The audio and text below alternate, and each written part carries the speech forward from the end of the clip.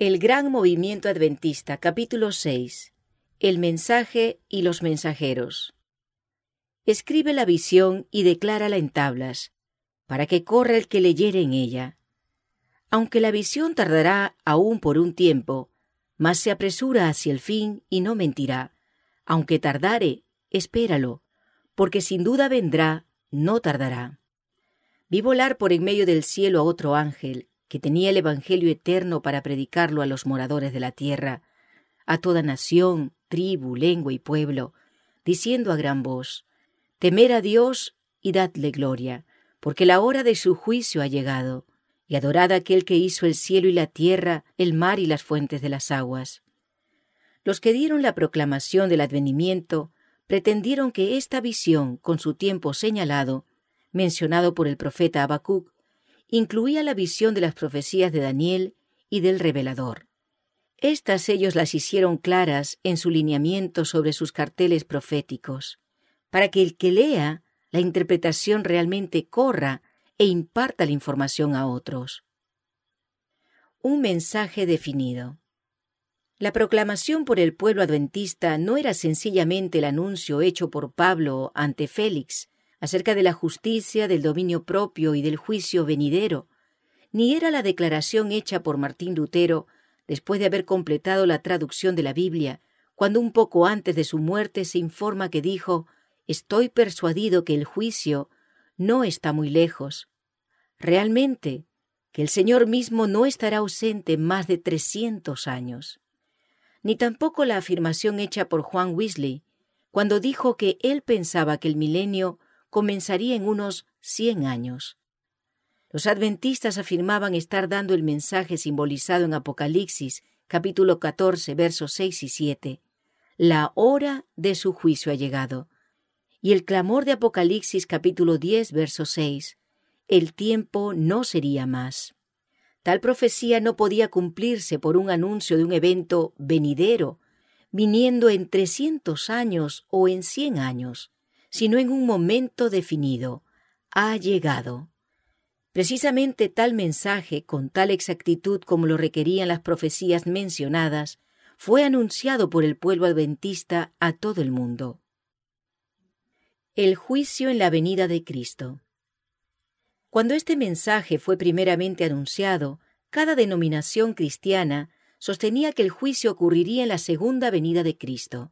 Así que un pueblo en esas circunstancias que diera el mensaje de que la hora del juicio viene, al sustentar tal idea, necesariamente proclamaría la segunda venida de Cristo. En realidad, lo que dio fuerza al mensaje y movía poderosamente a la gente era la proclamación de un tiempo definido. Primero afirmaban que el fin del mundo vendría en algún momento durante el año judío de 1843 y que abarcaba el período entre el 21 de marzo de 1843 y el 21 de marzo de 1844. Después que pasó esta fecha, leemos en el Midnight Cry del año 1844 que el día definido estaba fijado para la terminación de los tiempos proféticos, el 10º día del 7º mes judío, que corresponde al 22 de octubre de 1844. Cálculo de los 2300 días. La base del tiempo 1843 eran los 2300 días de Daniel capítulo 8. Se afirmaba que estos días estaban conectados con las profecías donde las bestias fueron elegidas para representar reinos. Días debe usarse simbólicamente para representar años, según la interpretación del Señor del tiempo simbólico, como se da en Números capítulo 14, verso 34, y Ezequiel capítulo 4, versos 5 y 6, que las 70 semanas, 490 años, de Daniel capítulo 9, habían de ser la primera parte de los 2300 días, y que los dos períodos comenzaron juntos. El evento dado en Daniel 9, que señalaba el comienzo de las 70 semanas, era la salida de la orden para restaurar y edificar a Jerusalén. Ese mandato se emitió en el 7º año de Artajerjes Longímano, 457 a.C., como lo registra Esdras capítulo 7. Que esta es la fecha correcta para el comienzo de las 70 semanas se demostró por el hecho de que en justo 69 semanas, 483 años, desde el 457 a.C., o sea el año 27 después de Cristo, Cristo fue bautizado por Juan e inició su ministerio diciendo: «El tiempo se ha cumplido», etc. El comienzo del ministerio de Cristo, 27 después de Cristo, su crucifixión 3 años y medio a partir de esa fecha, a la mitad de la semana, 70, el fin de la obra especial entre los judíos, 34 después de Cristo, y la rápida conversión de Saulo, el apóstol a los gentiles, demostraron que las 70 semanas terminaron en esa fecha y por lo tanto comenzaron en 457 a.C. Ellos calcularon el asunto de este modo: de los 2300 saquemos 457 y quedan 1843. Y como los 457 años fueron antes de Cristo, llegamos para el fin de los 2300 días al fin de 1843. Admisiones de los adversarios. Se ha dicho con verdad que las admisiones en favor de la verdad desde las filas de sus adversarios proveen la clase más elevada de evidencias. Ninguno de los adversarios del mensaje del advenimiento alguna vez sugirió que el juicio investigador del pueblo de Dios era un evento que debía ocurrir antes de la venida de Cristo, sino que razonaron sobre este punto en armonía con los adventistas. Como prueba de esta declaración, citamos a 2 opositores destacados. El señor N. Colbert, predicando en la capilla de la calle Loughborough, en Boston en 1842, en oposición a los adventistas, dijo: «Si estos días son años, el mundo terminará en 1843. Eso lo puede ver cualquier niño escolar, porque si los 490 años terminaron con la muerte de Cristo, los 2300 días terminarán en 1843, y el mundo debe terminar, a menos que pueda mostrarse que ocurrirá algún otro evento, y no veo cómo puede hacerse eso». El profesor Stuart, más o menos al mismo tiempo, dijo: «Es un hecho singular que la gran masa de intérpretes en el mundo inglés y norteamericano por muchos años han querido entender los días indicados en Daniel y el Apocalipsis como representaciones o símbolos de años. He encontrado difícil descubrir el origen de esta costumbre general y podría decir casi universal». El testimonio del profesor Bush. El profesor Bush ha dicho: «Cualquiera que ataca al señor Miller en este tema del tiempo, lo ataca en su punto más fuerte. Su tiempo es correcto, pero está equivocado en cuanto al evento que ocurrirá. Bush era un creyente en la conversión de todo el mundo antes de la venida de Cristo. Su teoría era que el milenio comenzaría en 1844.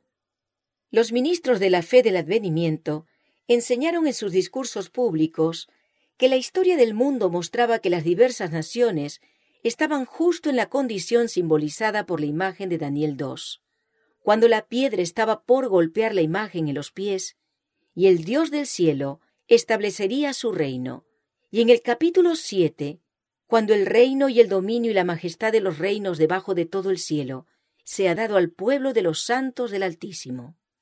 Ellos también llamaron la atención al hecho de que las señales físicas, políticas y morales era justamente lo que las Escrituras habían predicho que se verían cuando el Señor estuviera a punto de aparecer. Maravillas en los cielos. El Señor, por medio del profeta Joel, dice: «Y daré prodigios en el cielo y en la tierra, sangre y fuego, y columnas de humo. El sol se convertirá en tinieblas, y la luna en sangre, antes que venga el día grande y espantoso de Jehová». Los adventistas creían y enseñaban que la aurora boreal de los últimos siglos, comúnmente llamadas luces del norte, era el fuego y las columnas de humo, que cumplían las especificaciones del profeta, y por la mejor información que se obtiene de la historia, nos referimos a la enciclopedia de Edimburgo como testimonio, rara vez se habían visto antes de este tiempo. Así, Mientras el mensaje de la próxima venida del Señor iba a los lugares más remotos de la tierra, las señales aparecían en los cielos que daban fuerza a la verdad y captaban la atención de la gente. El 25 de enero de 1837 hubo una exhibición magnífica de una fogosa aurora boreal que parecía conducir la mente de muchos directamente a la predicción del profeta Joel de lo que habría de preceder al gran día del Señor. La siguiente descripción de la escena es del Commercial Advertiser, el anunciador comercial, del 22 de octubre de 1839. Concuerda exactamente con la escena como la presenció este escritor en Victor, condado de Ontario, Nueva York. La aurora de fuego de 1837. En la tarde del 25 de enero de 1837 hubo una exhibición notable del mismo fenómeno, habla de la aurora boreal, en diversas partes del país, como sin duda recordarán nuestros lectores. Donde el suelo estuvo cubierto con nieve, la vista fue grandiosa e impactante de una manera sin precedentes. En un lugar situado cerca de una montaña, la gente que presenció la escena nos informó que parecían olas de fuego que bajaban por la montaña, y en general, hasta donde se pudo saber, la nieve que cubría el suelo parecía como fuego mezclado con sangre, mientras arriba, como dijo el apóstol, los cielos estaban ardiendo. Se parecía tanto a la descripción profética del día final que muchos se maravillaron. Los niños que la vieron tuvieron miedo y preguntaron si era la venida del juicio, y aún los animales temblaron con gran manifestación de alarma. No fue solo en Norteamérica que se exhibió esta señal del profeta Joel, sino que a medida que la doctrina de la venida del Señor ganaba publicidad en Gran Bretaña, la misma señal apareció en los cielos en ese país. El Commercial Advertiser de Nueva York del 22 de octubre de 1839 cita lo siguiente de los periódicos de Londres respecto del fenómeno notable presenciado en ese país en la noche del 3 de septiembre. La aurora de 1839. Londres, 5 de septiembre de 1839. Entre las 10 horas de la noche del jueves y las 3 de la mañana de ayer, en los cielos se observó uno de los más magníficos casos de este fenómeno extraordinario, la caída de las estrellas y las luces del norte, presenciados por muchos años en el pasado. La primera indicación de este fenómeno singular fue 10 minutos antes de las 10, cuando una luz roja, aparentemente vapor, se levantó de la porción norte del hemisferio y gradualmente se extendió hasta el centro de los cielos. Y para las 10, o las 10:15, todo del este al oeste era una gran sábana de luz. Tenía una apariencia muy alarmante y era exactamente como la que ocasiona un terrible incendio. La luz variaba considerablemente, en un momento parecía caer y directamente después se levantaba con un brillo intenso. Se veían mezclados en él cantidades de humo que rodaban y una y otra vez, y cada observador parecía convencido de que era una tremenda conflagración. La consternación de la metrópolis fue muy grande. Miles de personas corrían en dirección de la supuesta catástrofe terrible. Las máquinas de las brigadas contra incendios en la calle de Baker, la calle Farringdon, la calle Watling y el camino Waterloo, lo mismo que los que pertenecían a las estaciones del oeste de Londres. En realidad, cada máquina de bomberos en Londres enjaezaron los caballos y galoparon hacia la supuesta escena de destrucción con energía más que ordinaria, seguidos por carruajes, jinetes y vastas muchedumbres. Algunas de las bombas avanzaron hasta Highgate y Holloway, unas 4 millas o 6 kilómetros, antes de descubrir el error. Esas apariciones duraron más de 2 horas, y hacia la mañana el espectáculo llegó a ser un panorama de grandeza. A las 2 de la madrugada el fenómeno presentaba una escena muy espléndida y muy difícil de describir. Todo Londres estaba iluminado con luz como de mediodía, y la atmósfera era notablemente clara.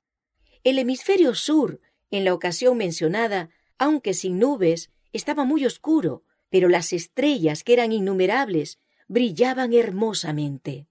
El lado opuesto de los cielos presentaba un contraste singular, pero magnífico. Era extremadamente claro, y la luz era muy vívida. Había una sucesión continua de meteoros que variaban en esplendor. Aparecían formados en el centro de los cielos y se extendían hasta que parecían estallar. El efecto era electrizante. Miríadas de estrellas saltaban desde el horizonte y volaban como flechas con tal rapidez hacia la tierra que el ojo apenas podía seguir su recorrido. Parecían estallar también y arrojar un vapor rojizo sobre todo el hemisferio. Los colores eran sumamente magníficos.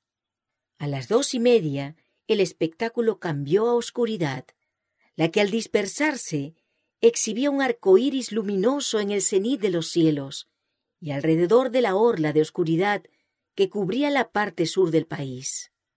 Poco después, columnas de luz plateada irradiaban del arco iris. Aumentaban maravillosamente, se mezclaban entre los vapores rojizos que se formaban al mismo tiempo, y cuando el espectáculo alcanzó su plenitud superaba toda imaginación. Las estrellas volaban en todas direcciones y continuó así hasta las 4 de la mañana, cuando todo desapareció.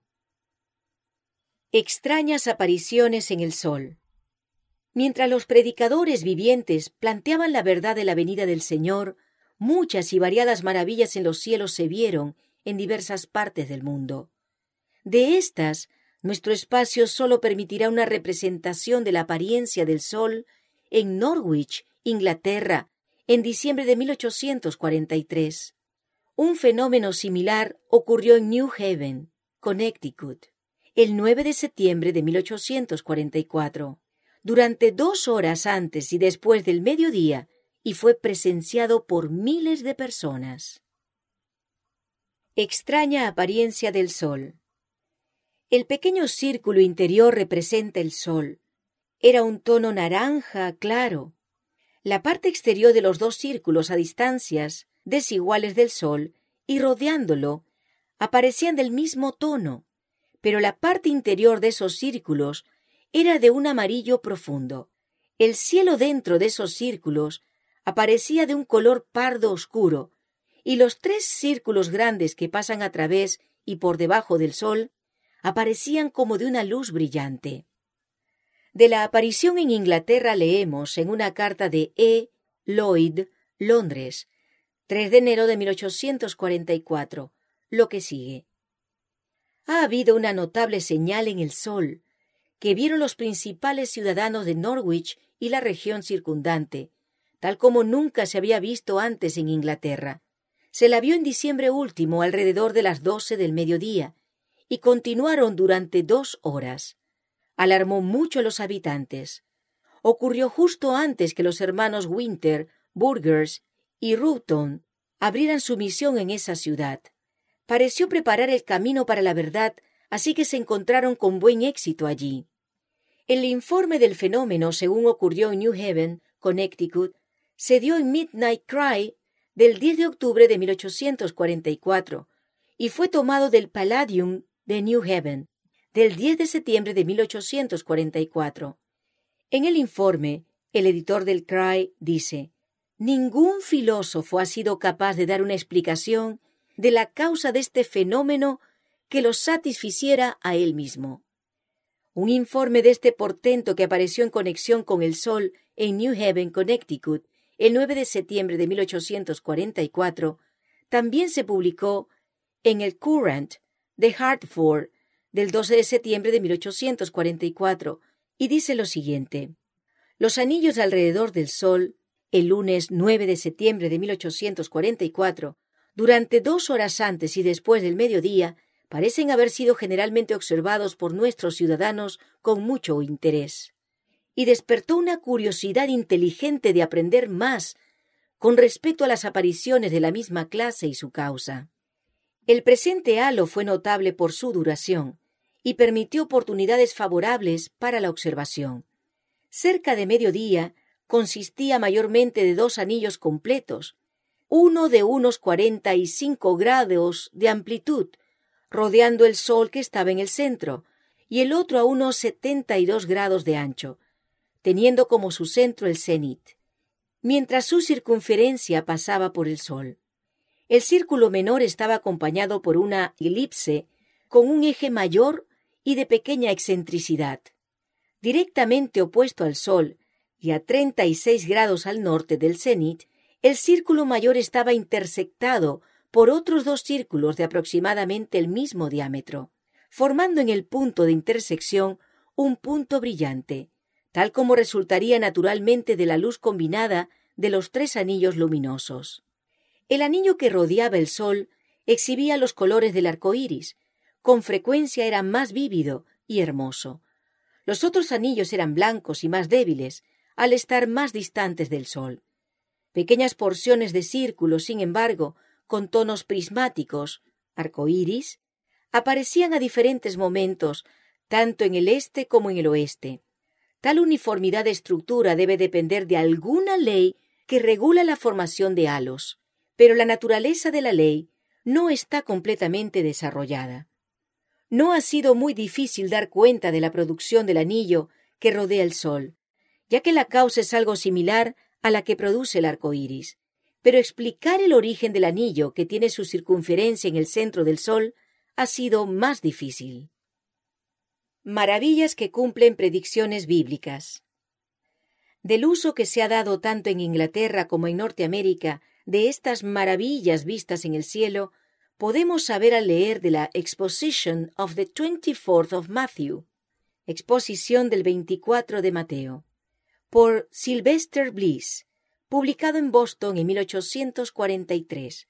Después de citar los informes transcritos más arriba, él dice: de este modo las grandes señales y visiones terribles que se predicen en las Escrituras de verdad parecen todas cumplidas, así como todo lo que el Salvador declaró que predecería su venida. Tan ciertamente como el brote de las hojas de los árboles es una indicación del verano, también es cierto que al cumplirse esas señales, los cristianos han de saber que la venida de Cristo está cerca, aún a las puertas. No es un mero permiso para saberlo, sino que nuestro Salvador nos ordena conocerlas. Los mensajeros. Habiendo llamado la atención a algunas de las características del mensaje del segundo advenimiento, como se proclamó al principio, puede ser de interés notar unos pocos de aquellos que desempeñaron una parte destacada en la gran proclamación. Ya hemos dado los nombres de muchos que estuvieron entre los ministros más talentosos de la época en países extranjeros que dieron el clamor. Al llamar la atención a algunos de los que dirigieron en América del Norte, sobre los que el Señor puso la carga de la obra, servirá para ilustrar aún más que la mano del Señor realmente estuvo en el movimiento. William Miller.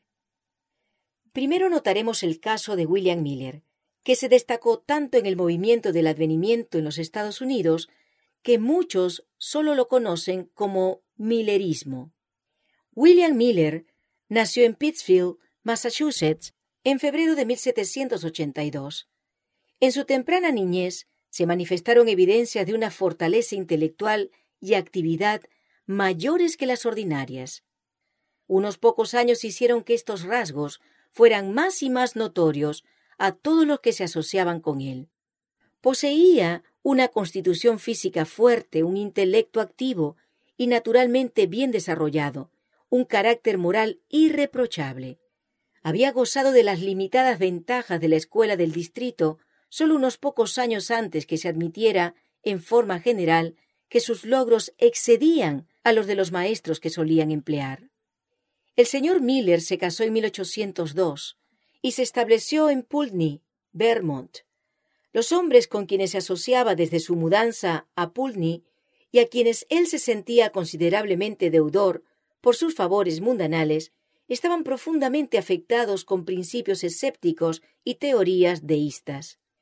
No eran hombres inmorales, sino que como grupo eran buenos ciudadanos y generalmente de conducta seria, humanos y benevolentes.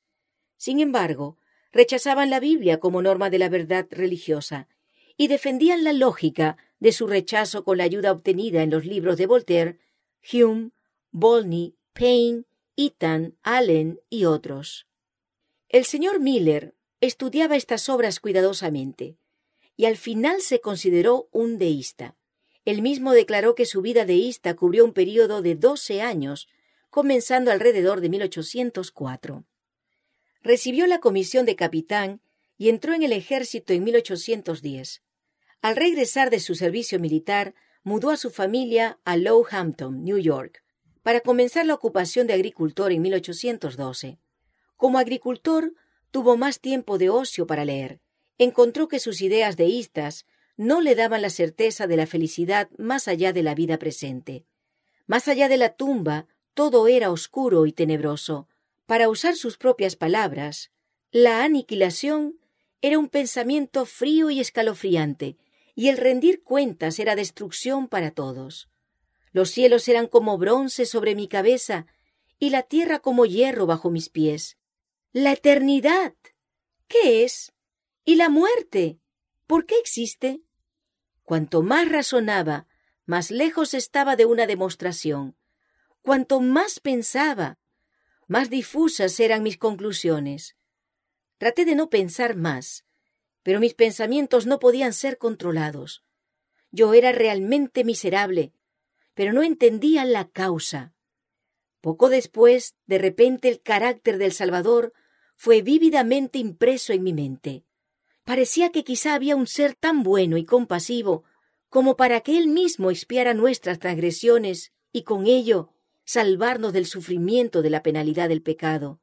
Inmediatamente sentí cuán maravilloso tenía que ser ese ser, e imaginé que podía arrojarme en sus brazos y confiar en la misericordia de tal ser. La conversión de William Miller. Además dice: yo vi que la Biblia presentaba justo al Salvador que yo necesitaba, y quedé perplejo de que un libro no inspirado pudiera desarrollar principios tan perfectamente adaptados a las necesidades de un mundo caído. Fui constreñido a admitir que las Escrituras debían ser revelación de Dios. Llegaron a ser mi delicia, y en Jesús encontré un amigo. La Biblia ahora llegó a ser mi principal estudio, y puedo honestamente decir, la escudriño con gran deleite. Encontré que nunca me habían enseñado ni siquiera la mitad. Me pregunté por qué no había visto antes su belleza y gloria, y me maravillé cómo pude haberla rechazado en algún momento. El mismo William Miller describe la manera de estudiar la Biblia que él tenía. Decidí poner a un lado todos mis prejuicios, comparar cuidadosamente textos con textos y seguir su estudio de una manera regular y metódica. Siempre que encontraba algo oscuro, mi práctica era compararlo con todos los pasajes colaterales, y con la ayuda de Cruden examinaba todos los textos de la Escritura en los que se encontraba cualquiera de las palabras destacadas contenidas en cualquier porción oscura. De este modo seguí el estudio de la Biblia, en mi primer uso de ella, por unos 2 años, y quedé plenamente satisfecho de que es su propio intérprete. Mientras así estudiaba, llegué a quedar satisfecho de que las profecías, que han sido cumplidas en el pasado, son el criterio por el cual juzgar la manera del cumplimiento de aquellas que todavía son futuras, que los conceptos populares del reinado espiritual de Cristo, un milenio temporal antes del fin del mundo, y que los judíos volverían, no tenían sustento en la palabra de Dios. Encontré claramente enseñado en las Escrituras que Jesucristo descenderá otra vez a esta tierra, viniendo en las nubes del cielo, con toda la gloria de su Padre. Sentí una delicia al estudiar las Escrituras que no había antes supuesto que podía derivarse de sus enseñanzas. Comencé su estudio sin expectativas de encontrar el tiempo de la venida del Salvador, y al principio difícilmente podía creer el resultado al que llegué. Pero la evidencia me golpeó con tal fuerza que no pude resistir mis convicciones. Llegué a estar casi establecido en mis conclusiones, y comencé a esperar y velar y orar por la venida del Salvador. En otra ocasión dijo: creí, e inmediatamente sentí el deber de publicar esta doctrina, para que el mundo creyera y se preparara para encontrar al juez y esposo en su venida. Impresionó mi mente. No necesito entrar en un informe detallado de mis largas y dolorosas pruebas. Baste decir que después de varios años fui compelido por el Espíritu de Dios, el poder de la verdad y el amor por las almas, a tomar mi cruz y proclamar estas cosas a un mundo moribundo, a punto de perecer. El señor Miller, como los impelidos por este mensaje en otros países, primero pensó cumplir su misión escribiendo y publicando en los periódicos públicos y en panfletos. Primero publicó sus ideas en el Vermont Telegraph, un periódico bautista, impreso en Brandon, Vermont. Esto fue en el año 1831. Por primera vez habló en público sobre el tema en el año 1832. Él dijo de esta reunión: «El Señor derramó su gracia sobre la congregación y muchos creyeron para la salvación de sus almas». En 1836, sus conferencias se imprimieron en algunos de los periódicos públicos de la época. En el invierno de 1837, 38 de sus conferencias fueron publicadas en un panfleto. En 1838 se imprimió un segundo panfleto de 204 páginas, y en este panfleto el señor Miller declaró que el poder otomano podría caer en el año 1839 o 1840. Sus primeras conferencias en ciudades grandes fueron en el año 1836. Luego habló en las ciudades de Randolph, Lowell, Grantham y Lynn, Massachusetts. Hasta el año 1840, el señor Miller era casi el único orador público que hablara sobre el tema del pronto advenimiento de Cristo. En ese año, de repente, centenares se unieron a él en la proclamación del mensaje. Lo que produjo este gran cambio lo veremos en el próximo capítulo.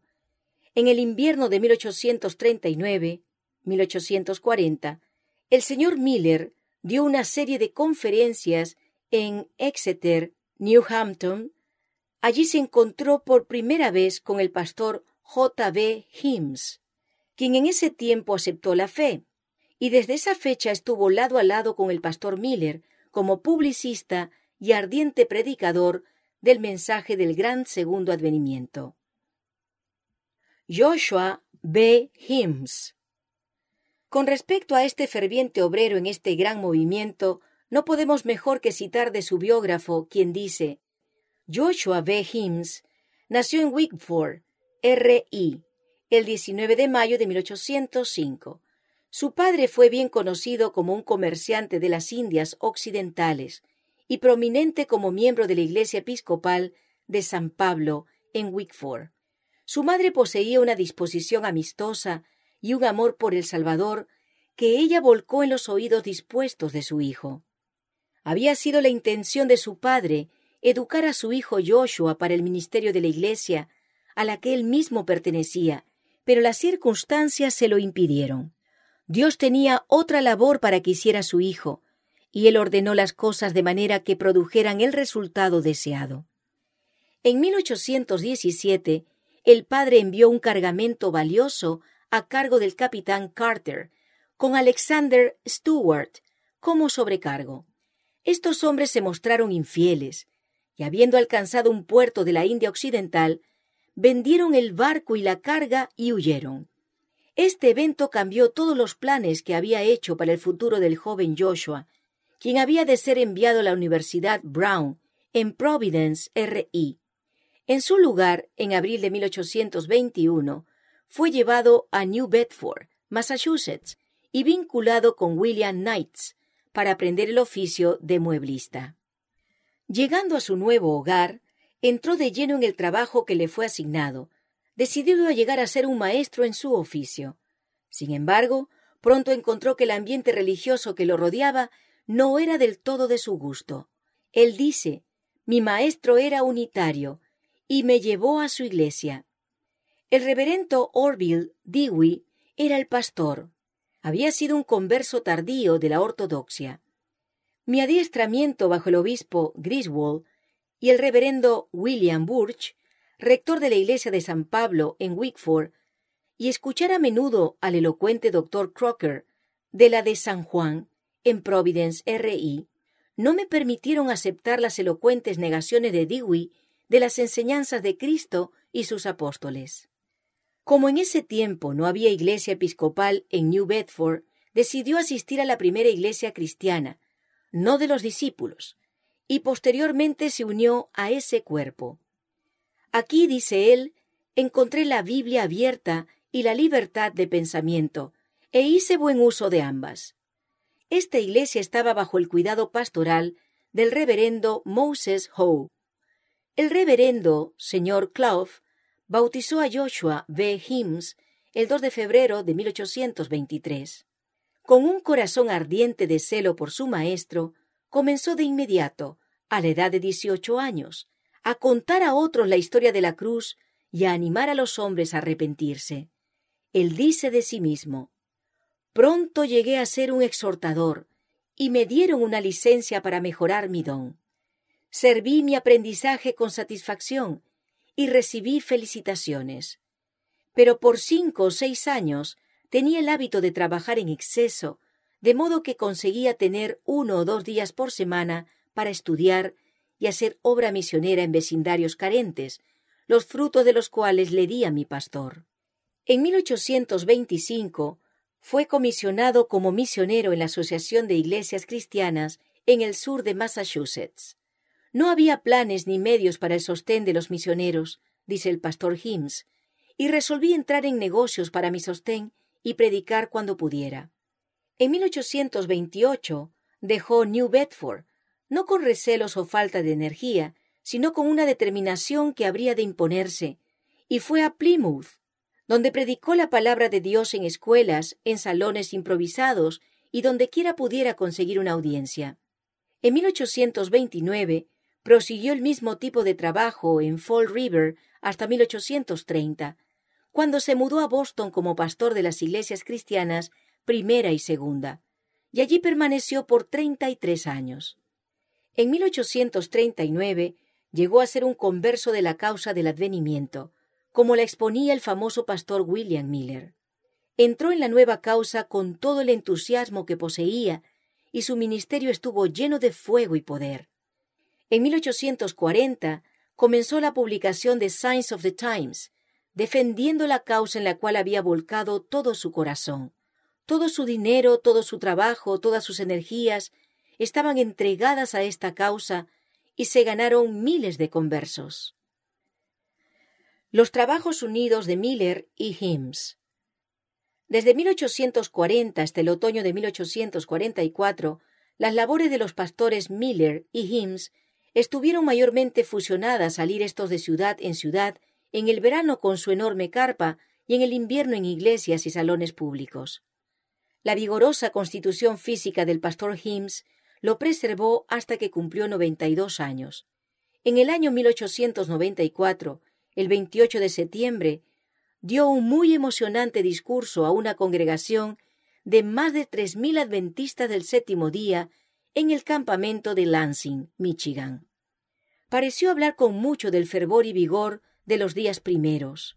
Esto era maravilloso para un hombre que había cumplido 90 años 3 meses antes y que estaba sufriendo de un mal incurable del cual falleció al año siguiente.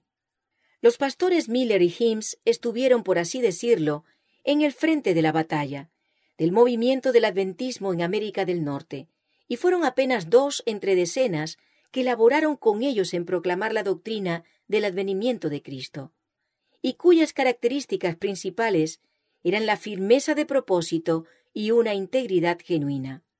Estos hombres eran mayormente de aquellos que salen adelante por sus propios méritos, hombres que se habían desarrollado por el contacto con las crudas realidades de la vida, que habían aprendido a decidir según los méritos de una causa en base a principios y no por conveniencia. Ellos fueron de similar carácter de aquellos que generalmente aceptaban el mensaje de entre las iglesias, los miembros más píos, devotos y vivos. Este hecho fue confirmado por los ministros de varias iglesias que dijeron, después de separarse finalmente de los adventistas: ella, la doctrina, se ha llevado la crema de nuestro rebaño. Otros predicadores adventistas destacados. Puede ser de interés mencionar por nombre algunos de los hombres que actuaron en forma destacada con los pastores Miller y Himes en el movimiento de esos primeros tiempos. El primero en la lista es Charles Fitch, de Cleveland, Ohio, quien en 1842 sugirió la idea de tener carteles o diagramas para ilustrar las visiones de Daniel y del Apocalipsis. El origen de la idea se basó en Habacuc capítulo 2, versos 2 y 3. La muerte de Charles Fitch ocurrió el 10 de octubre de 1844. El doctor Josías Leach, de Filadelfia, quien, como veremos en el capítulo siguiente, fue impulsado por el Señor a proclamar una verdad que en su cumplimiento causó un repentino y rápido desarrollo de interés en el mensaje del advenimiento. Elon Galusha, de Loughborough, New York, un ministro bautista notable, cuyos escritos y ministraciones sobre el tema de la pronta venida del Señor produjeron un gran sacudimiento en esa denominación. E. R. Pinney, de Seneca Falls, New York, otro consagrado ministro de la Iglesia Bautista, cuyo ministerio y escritos fueron poderosos en la obra, bien puede ser llamado la sal de la tierra. George Storrs, de la ciudad de Nueva York, quien antes de su conversión a la doctrina del advenimiento era un predicador destacado de reavivamientos. Sus escritos ejercieron una influencia poderosa en llevar a la gente a una mayor consagración de sí mismos y de sus bienes para la obra.